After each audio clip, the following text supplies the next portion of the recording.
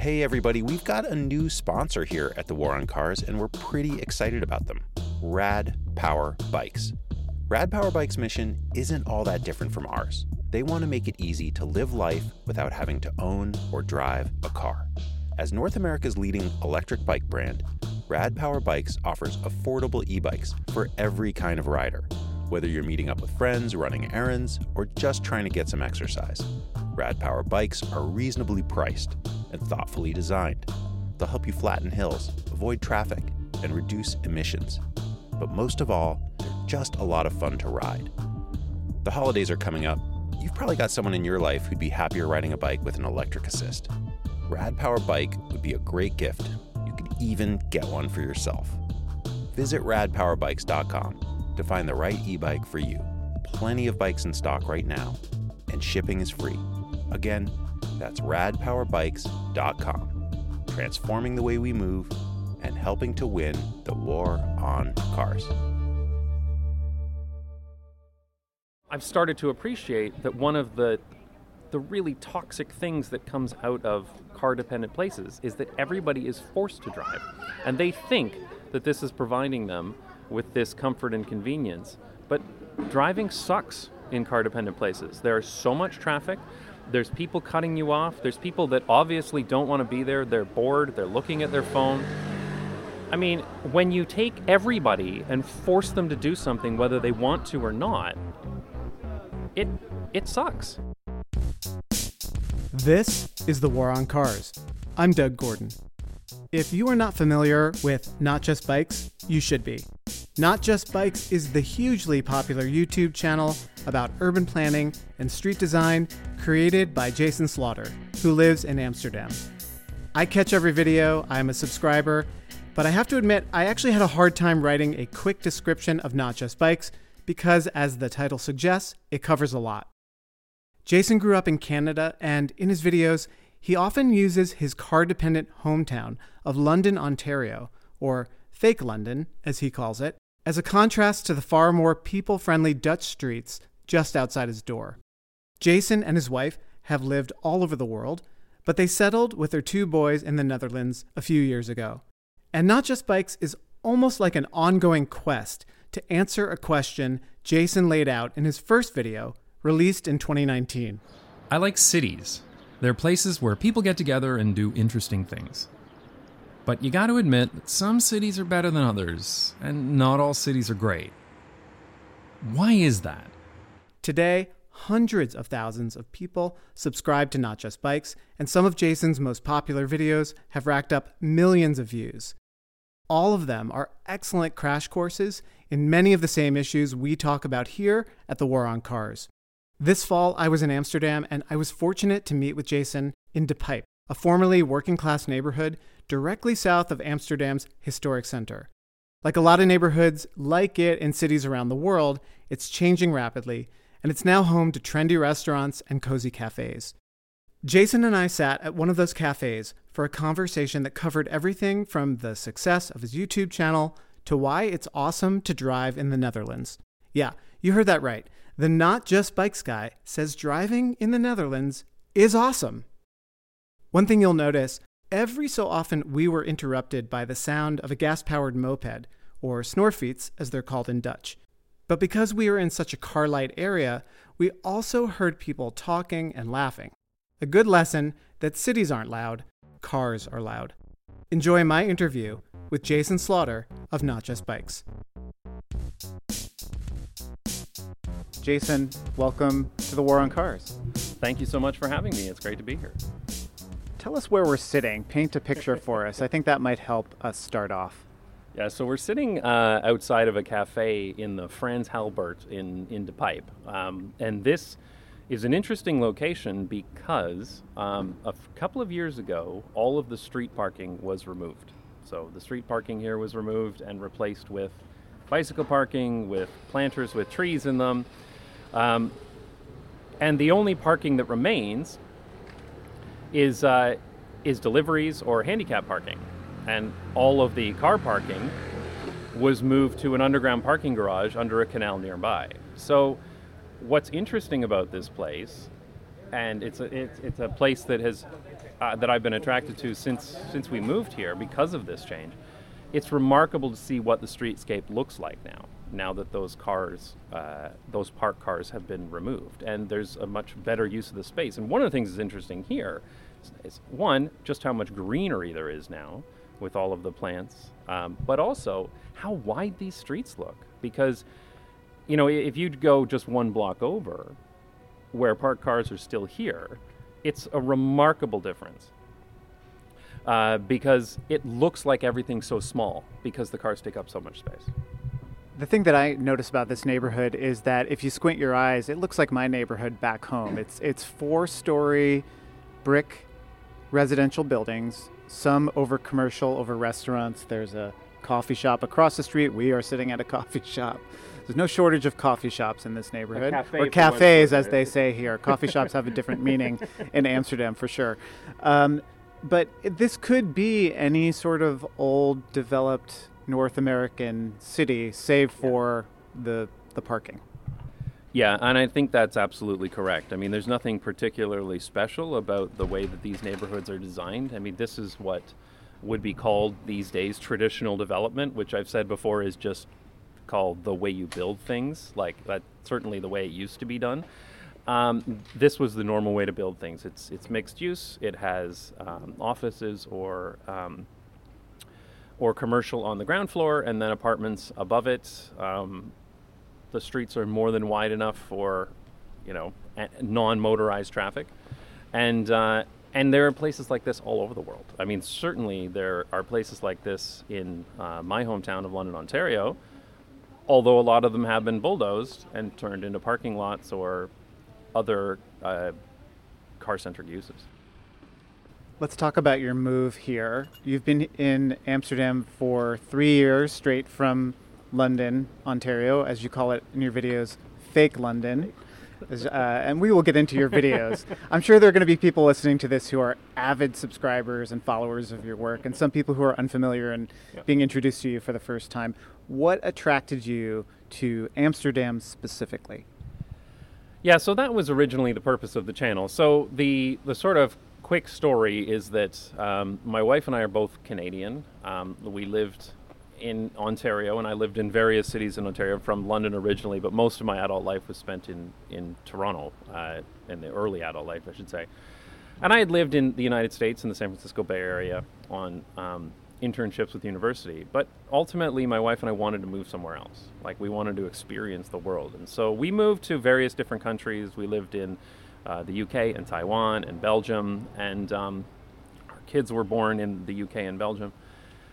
And we experienced just so many different cities in the world. The other thing is that I used to travel a lot, like a ridiculous amount, like literally going from city to city to city in the course of 3 weeks. There was a time in my life where I think it was 5 or 6 years where I wasn't in the same time zone for more than about 3 weeks. So I had a lot of experience with different places. But eventually we had children, and we said, you know what, we can't just keep gallivanting around the world. Eventually we need to settle down. So we moved back to Toronto. And I think that was a shock, because reverse culture shock is a thing. It really is. Like, you suddenly come back to where you're from and you don't feel like you fit in anymore. I lasted about a year. My wife lasted a little bit more than 2 years. But at the end of the day, we're like, after living in walkable places and experiencing all these great cities around the world, it was very difficult to go back to somewhere where we didn't live somewhere car dependent, but you definitely feel the impact of car dependency in almost any city you live in North America. Here we have to put up with the sound of Snorfietsen going by, but I can live with that. But But I will say that Snorfiets, the motor scooter, is followed by a lovely scene of a mom with a kid on the bike, a kid next to her. There's a delivery van. There's still cars here, but it is much more tolerable. Yeah, this is really the Autoloop concept, right? In that, in the Netherlands, that it isn't about being car free. It's about heavily reducing the number of cars you have. Like, we are sitting directly across the street from a parking spot for deliveries that's marked with a picture of a van and somebody taking something out of it. You know, they have deliveries, they have emergency vehicle access, they have handicap access, and if you live here and you need to unload something, you can do it. It's just that we're not constantly sitting back by here with the roar of cars. But back to the story. Toronto is a great city, but after living where we lived, it was very, very hard to go back, and I wanted to leave. And my wife said, look, we cannot just keep moving. So if we move somewhere, it needs to be the final move, right? Like, this is it. You got to be sure about this next one, because this is it. So I started looking at where we wanted to live and what city was great. And we had been to the Netherlands before. When we lived in Belgium, we used to come up here because it was better than Belgium. And and that was ultimately why I started the channel, because it was all that research of like, where did we want to end up? So I decided to start the channel entirely for the purpose of saying this is why we moved to the Netherlands. So if you look at the first year of the channel, it's pretty much, you know, it's about the safer streets, it's about the independence for children, it's about the lively and vibrant neighborhoods, it's about all of these things that make a place like this a better place to live than where I'd lived before. That was really it. That was going to be the only purpose of the channel. Was that purpose more for family and friends? Did you think, like, mostly it'll be people I know watching this, maybe a few curious outsiders, but sort of that's going to be the extent of it? Yeah, that's exactly it. So I actually had a Twitter account, as anyone does. You know, I was complaining about various things in Toronto, and I was really looking at it as an extension of that, right? It was that here we moved, and I was putting things on Twitter about things that we liked. And it was really meant for, you know, that kind of audience that I had in Twitter, which was mostly Canadians, a handful of Americans, and oh, look at this stuff that we're discovering here in the Netherlands. What I didn't expect is the reaction from Dutch people. So what happened with the channel is after a few months, it started being recommended to people in the Netherlands, because the YouTube algorithm's like, you're in the Netherlands, so let's promote it to people in the Netherlands. And people in the Netherlands, Dutch people, loved it. They absolutely loved it, because what I hadn't appreciated is that people who grew up with this stuff, they have no concept that this is something new and different. You know, if they've traveled abroad, sure, they've seen that maybe there aren't as many people cycling, but they don't know the details of why this happens or the extent to which it doesn't happen in other places. You know, a Dutch person might go on holiday to the United States, but, you know, they'll go to New York City, they'll go to Washington, D.C., they'll hit the tourist spots, and then they'll go home, and they'll have no concept of the fact that there are people who cannot feed themselves without getting into a car. And not just a few people, like millions and millions of people. Most of North America, for example, or Australia, or much of the UK, yes. Exactly. And I think that was really interesting to me, to see the number of Dutch people that just didn't know about this. And that's where the initial success of the channel came from, really. It was from Dutch people seeing this and being like, wow, I had absolutely no idea this was a thing. So one of the things that I find really funny and interesting about your channel is that in some ways the more mundane the subject matter, the more popular the video. So some of your most popular videos, I've seen them, are you explaining the features of a Dutch bicycle, for example. So what makes this bicycle so different from what you might be used to? Well, the primary difference is that this is an upright bicycle. It's built to ride in an upright sitting position. This is an inefficient position that will not transmit maximum power into the crank during a pedal stroke, plus it's totally not aero. But who cares? What the upright position does provide is comfort. There's also one that just shows you grocery shopping at an Albert Heijn, one of the big grocery store chains here. Some of the more modern shops provide hand scanners that allow you to scan your items as you shop. Scanning each item as you place it in your bag also means you don't need to rebag your groceries at the checkout. Since everything has already been scanned, the checkout process is very quick. Just tap your contactless payment card and grab your receipt. The exit gate opens when you scan your receipt. Drop the bags back into the bike, unlock, and we're off.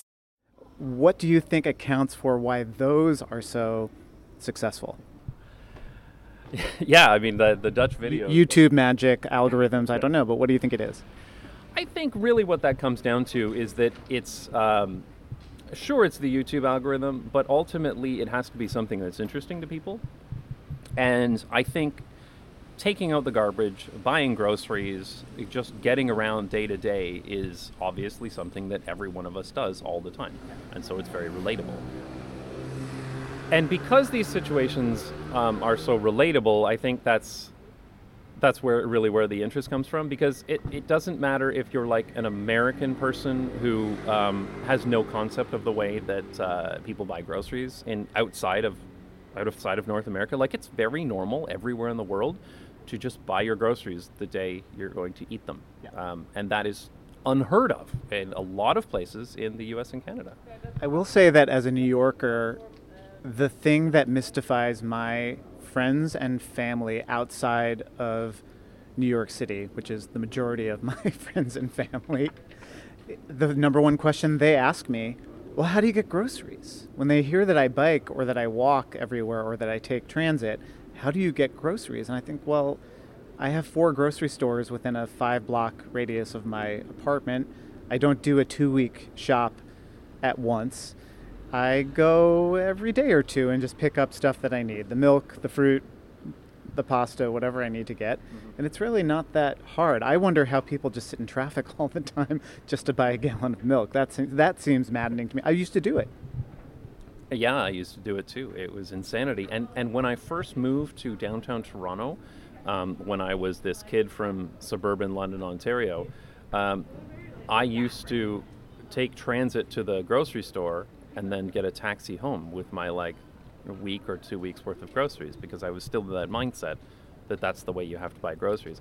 And that was originally exactly the motivation for making that video, because we would get asked the same question. In fact, my wife used to have a blog in Toronto called "But How Do You Buy Groceries?" because it was literally the number one question we were asked by people when they found out that we didn't own a car.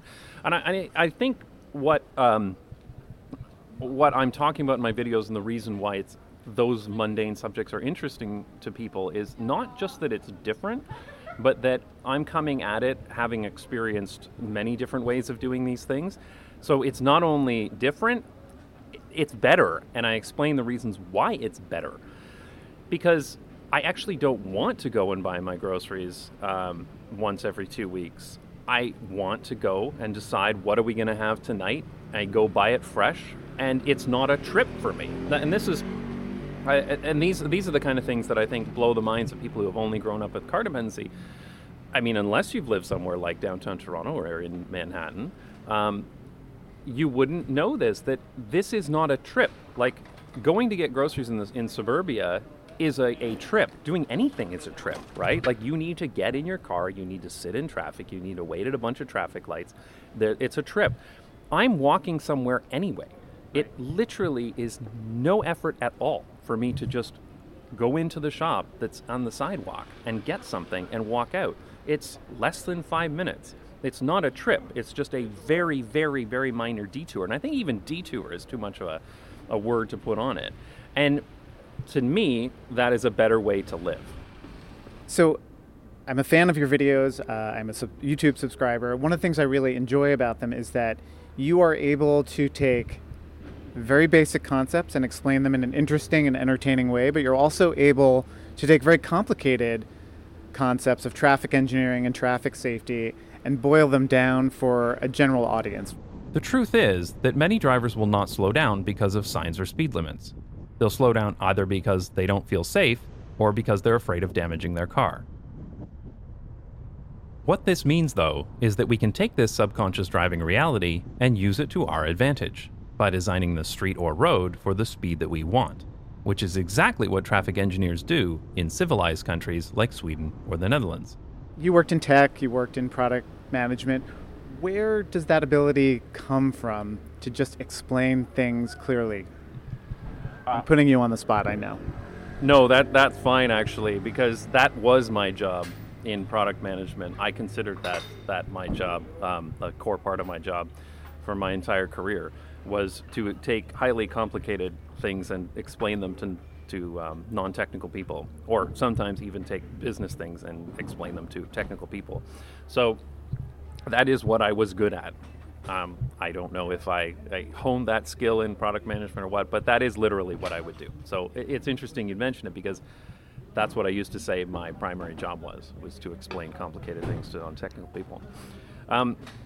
And that certainly carries through to the videos. I've done a lot of research in this area, but I'm not an urban planner. So I've learned a lot about urban planning over the years, and I always felt like there were certain times where I would see a subject being discussed, and I felt like it just wasn't being explained properly, and then I'd see it explained a different way, and I'd suddenly get it. And that's why, after the first year of my videos, which was sort of season 1, if you will, was the reasons why we moved to the Netherlands, season 2 became, okay, well, now there's some success on this channel. I've explained why we moved to the Netherlands, but what I haven't explained is all of the things that I learned about urban planning and city design that led me to the point of being able to understand this stuff. One of the things that really upset me is that the desolate asphalt-covered cities I had visited in the US and Canada weren't always this way. I was told that these cities were like this because they were designed for the car. That's not true. They weren't designed for the car. They were bulldozed for the car. I should stop us and say that we have a large truck coming through. He's taking the turn very slowly. The driver's even on the phone. And yet, okay, he's not going to run anyone over going as slowly as he's going. He's squeezing by a bicycle. This is the exciting play-by-play commentary our listeners expect. It is interesting to see all of this happen, because there's so much nonsense that comes up whenever you have a discussion about making things, removing cars in cities. And this truck is going quite slowly through the street. He's having a little bit of difficulty, but it would be a hell of a lot more difficult if this street were clogged with cars. Yeah. And now he's on his way. Yeah. So he's fine. Yeah. And the loading zone you were talking about, there's a postal truck parked there now making deliveries. Yeah, I mean, life goes on, things happen, and this is one of these. I have absolutely no patience for this stuff. This is why I was never good at advocacy and why I had to get out of it. My wife was the better advocate. But I always thought, naively, that if you could just show these people the data and the examples, that they would be like, oh, you're right. We were wrong all along about this suburbia stuff. Yeah. Let's do something different. And the fact is, there are a lot of willfully ignorant people out there who just want to enforce the status quo.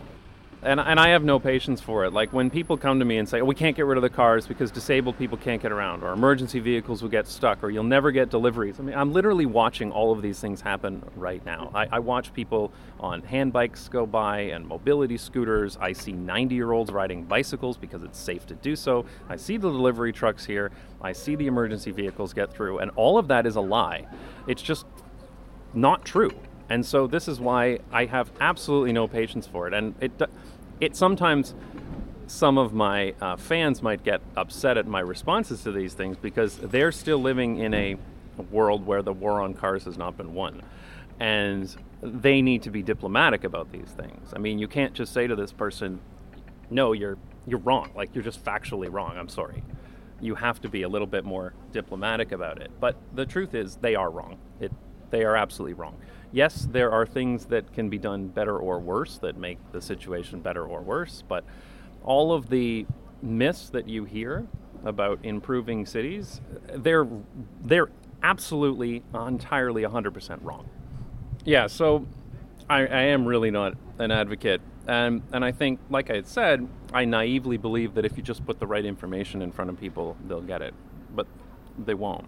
There are some people worth targeting on these messages, and there's some people not worth targeting. This is my opinion here, but this is the way I approach the channel. I get people who get upset with me sometimes because I insult the suburbs or something like that. And they'll say, oh, these people, I mean, they like their cars or whatever. They've grown up with this. They don't know any better. Whatever. But there is a group of people who are dyed-in-the-wool suburbanites. They don't care. A lot of the time when you hear people say, what about the disabled people? What about emergency vehicle access? What about anything? What about the environment? They don't care. They literally do not care. They just know that they'll sound like an asshole if they say what they really believe. I want my parking. Exactly, which is I want my parking right in front of my house. I want to drive wherever I want. I want there to be no congestion ever. And screw you. It sounds like sometimes you're preaching to the choir. We all are to a certain degree when we do this work. But do you get people who write in and say, I never thought of it that way. I used to live in the suburbs, or I live in the suburbs, and I would like it to be easier to get around without a car, and thank you for educating me on this? Literally every single day. I had an email just on my bike ride over here. And if I read my YouTube comments, I would see it even more. But I stopped reading the comments after the first few days because I just can't handle the willful ignorance that comes in once it hits the YouTube algorithm. Never read the comments. No, don't.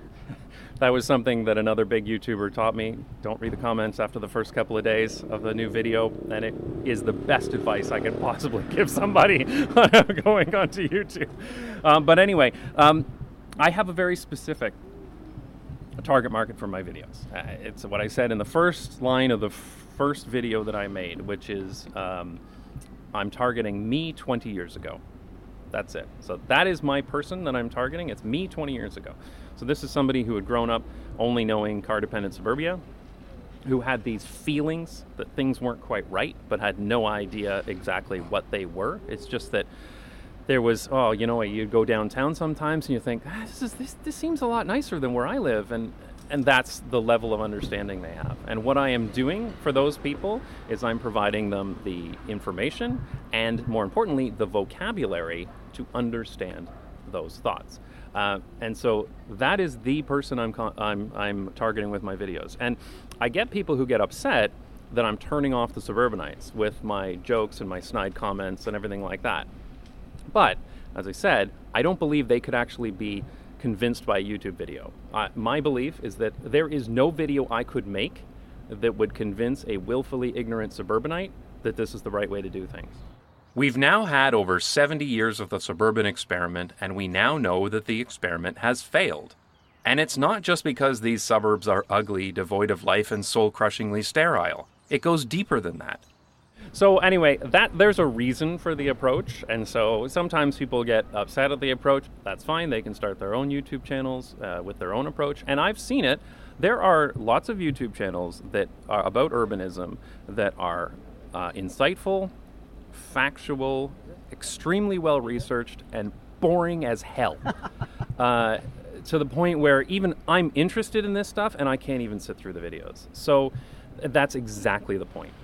The thing that has struck me on this trip to Amsterdam, and I've been here many times, and the first few times you soak in all the tourist sites, you go to the museums. As a cycling advocate, I'm taking thousands of pictures, too many pictures of people on bikes. But this time around, I've just been struck by the quiet.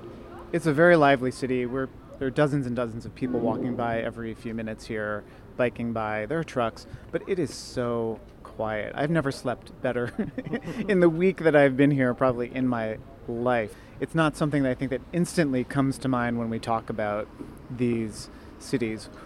Are there things that have surprised you that you're noticing differently now that you live here as opposed to just passing through?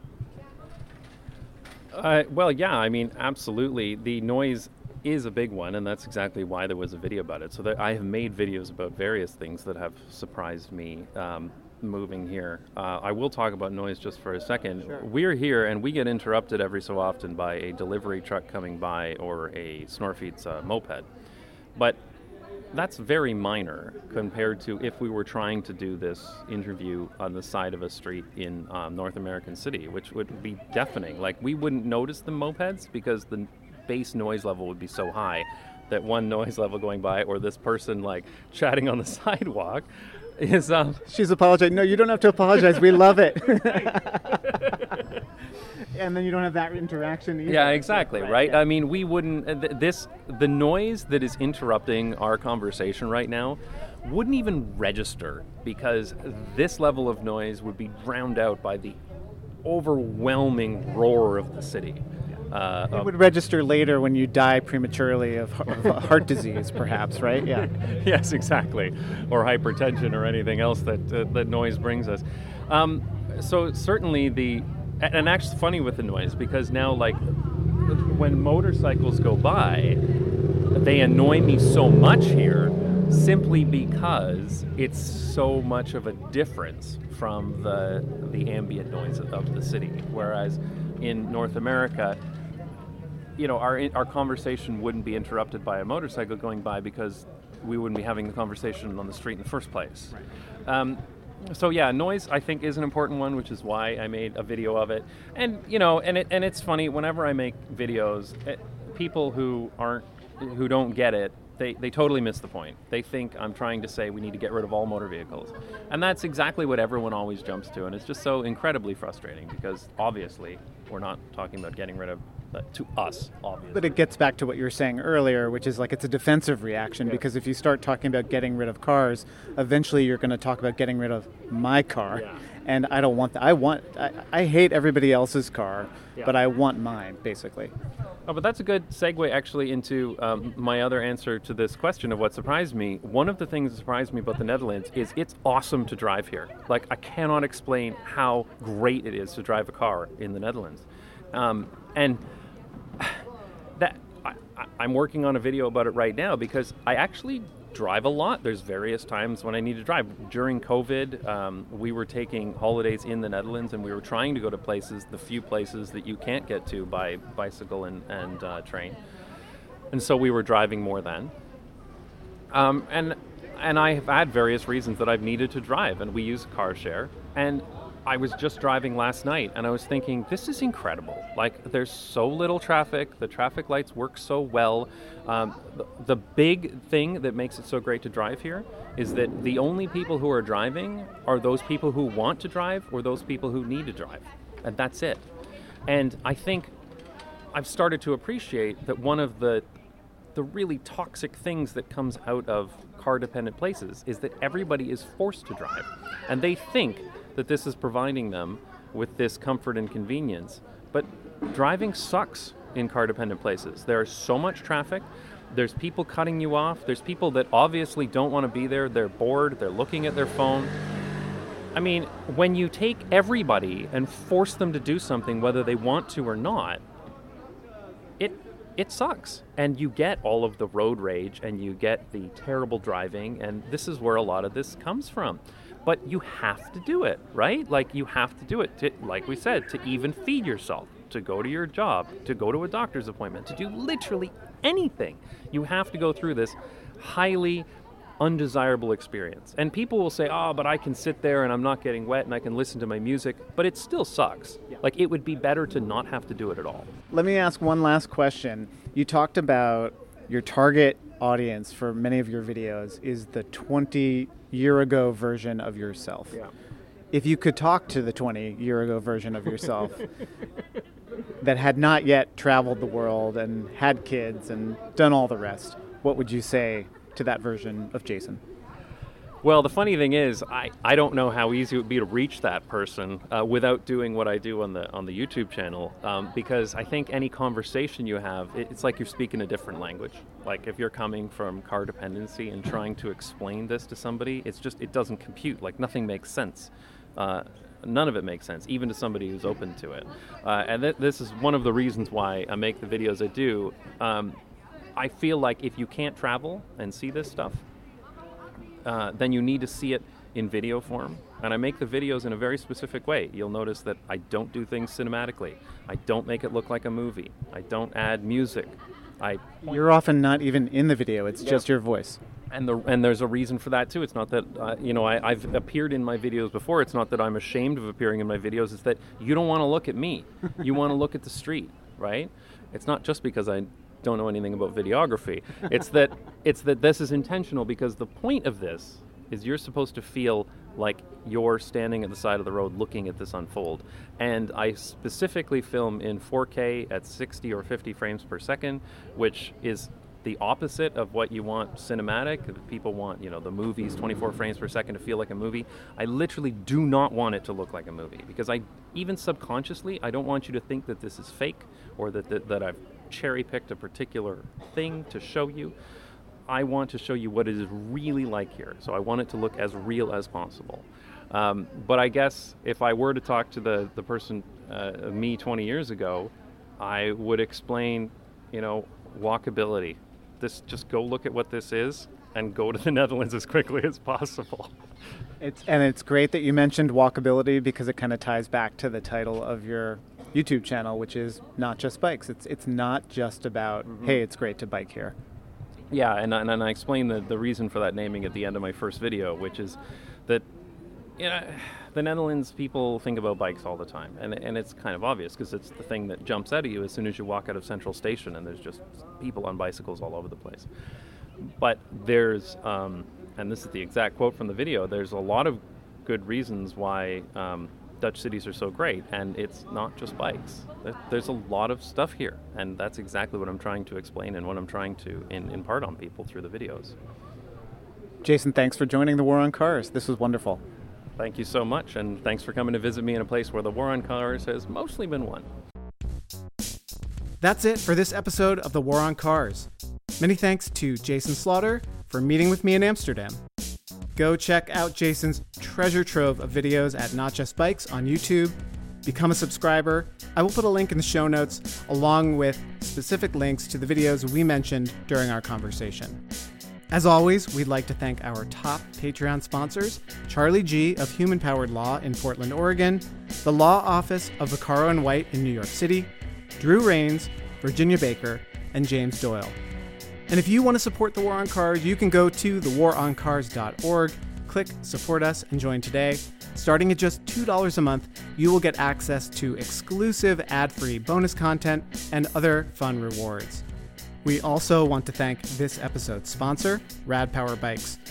To order a bike for you or for someone in your life who'd be happier riding an electric bike, go to radpowerbikes.com.